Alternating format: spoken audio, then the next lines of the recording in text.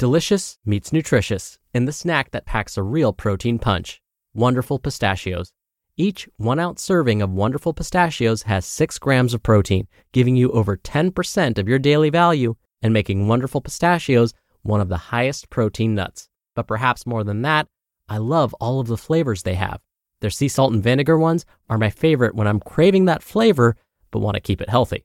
But that's just the tip of the iceberg. Wonderful Pistachios come in a variety of flavors, like chili roasted, honey roasted, smoky barbecue, and jalapeno lime, perfect for enjoying with family and friends or taking them with you on the go. Whether you're a pistachio purist who loves cracking open every nut, or you prefer the convenience of no-shells pistachios, Wonderful Pistachios has got you covered. Grab Wonderful Pistachios and elevate your snacking game today. So fill up with a healthy snack when hunger strikes. Visit wonderfulpistachios.com to learn more. That's wonderfulpistachios.com.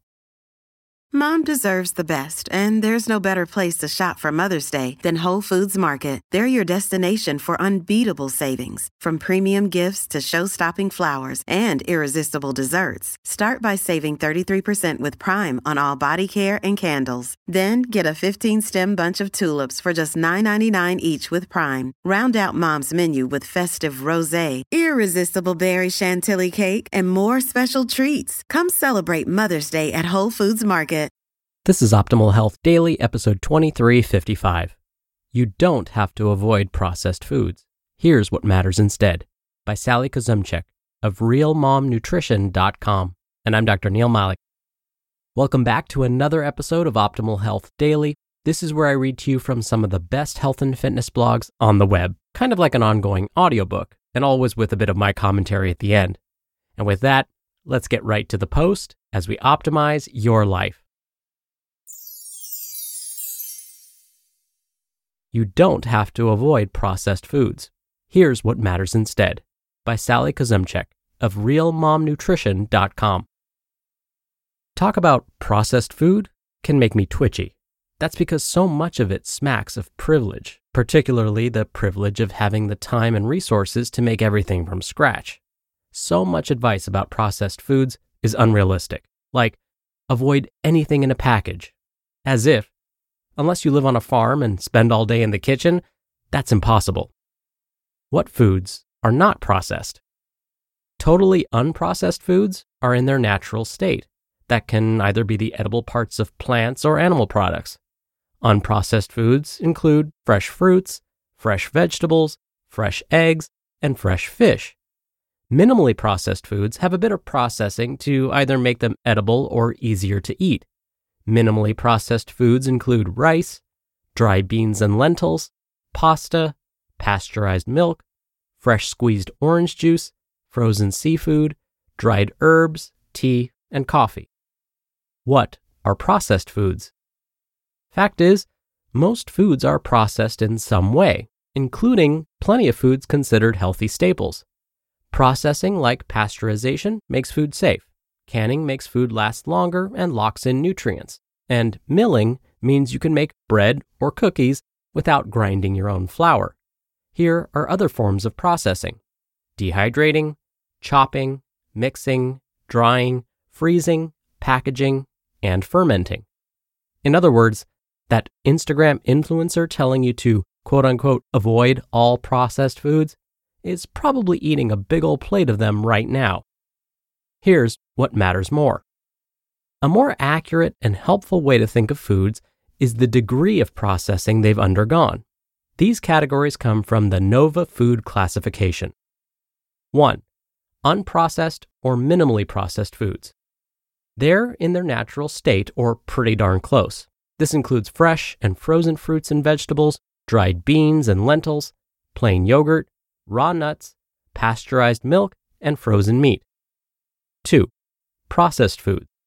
These include things that have salt, sugar, or fat added to them, like canned beans and vegetables, cheese, canned tuna, canned fruit, and fresh bread. And 3. Ultra-processed foods. These are items that have more ingredients included, such as dyes, stabilizers, and emulsifiers, and contain very little intact, unprocessed foods. These include foods like cookies, sugary breakfast cereal, chicken nuggets, soda, chips, and canned soup. They tend to be high in calories, low in nutrients, and marketed heavily. Wait, what? You may have noticed there's a pretty significant leap from processed to ultra-processed. This isn't a perfect system, and plenty of foods fall between categories. What about a whole grain cereal with just a few ingredients, or a lightly sweetened yogurt? There's a lot of gray area for sure. Now, what's wrong with ultra-processed food? Most of us eat some ultra-processed foods. Researchers say nearly 60% of the total diet for U.S. adults comes from ultra-processed foods. It's slightly higher among U.S. kids, about 66%.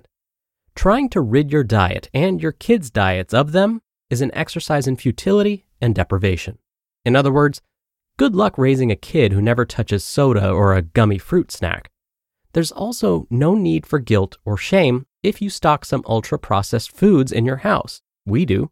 At the same time, I think it's important to understand how these foods may be related to health for both grown-ups and kids. According to studies like these, the more of these ultra-processed foods we eat, the less healthy we become. One study published in the British Medical Journal found a higher rate of cancer in people who ate more ultra-processed foods. A recent study of French adults concluded there was a higher risk of early death associated with an ultra-processed food diet. And a study of more than 9,000 British children found that body mass index, fat mass index, weight, and waist circumference were higher among kids, teens, and young adults who ate the most ultra-processed foods. Why? Ultra-processed foods tend to be higher in fat, salt, and sugar, and lower in fiber than less processed ones. Researchers say those factors, along with food additives, chemicals in food packaging, and processing methods like high-temperature heating, could be contributing to health problems. What to do about processed foods? I've heard calls to avoid ultra-processed foods completely, but I don't think that's realistic, and it seems like a recipe for obsession and frustration. Here's what I recommend instead. 1. Read ingredient lists when shopping. My rule of thumb is the simpler the better. If there are options that don't contain as many additives and I can afford them, I often choose those. 2. Cook more often. Some convenience foods are a necessity in a busy life. Nothing wrong with frozen foods like breaded fish fillets or frozen ravioli sometimes, but you can also make very simple meals from minimally processed ingredients like rice and beans or scrambled eggs with a side of fruit. 3. Experiment with homemade versions. My teenager won't give up his beloved bottle ranch dressing, and he scarfs down more green salads and carrot sticks because of it. But he happily eats my homemade barbecue sauce, taco seasoning mix, applesauce, and macaroni and cheese. 4. Think about balance.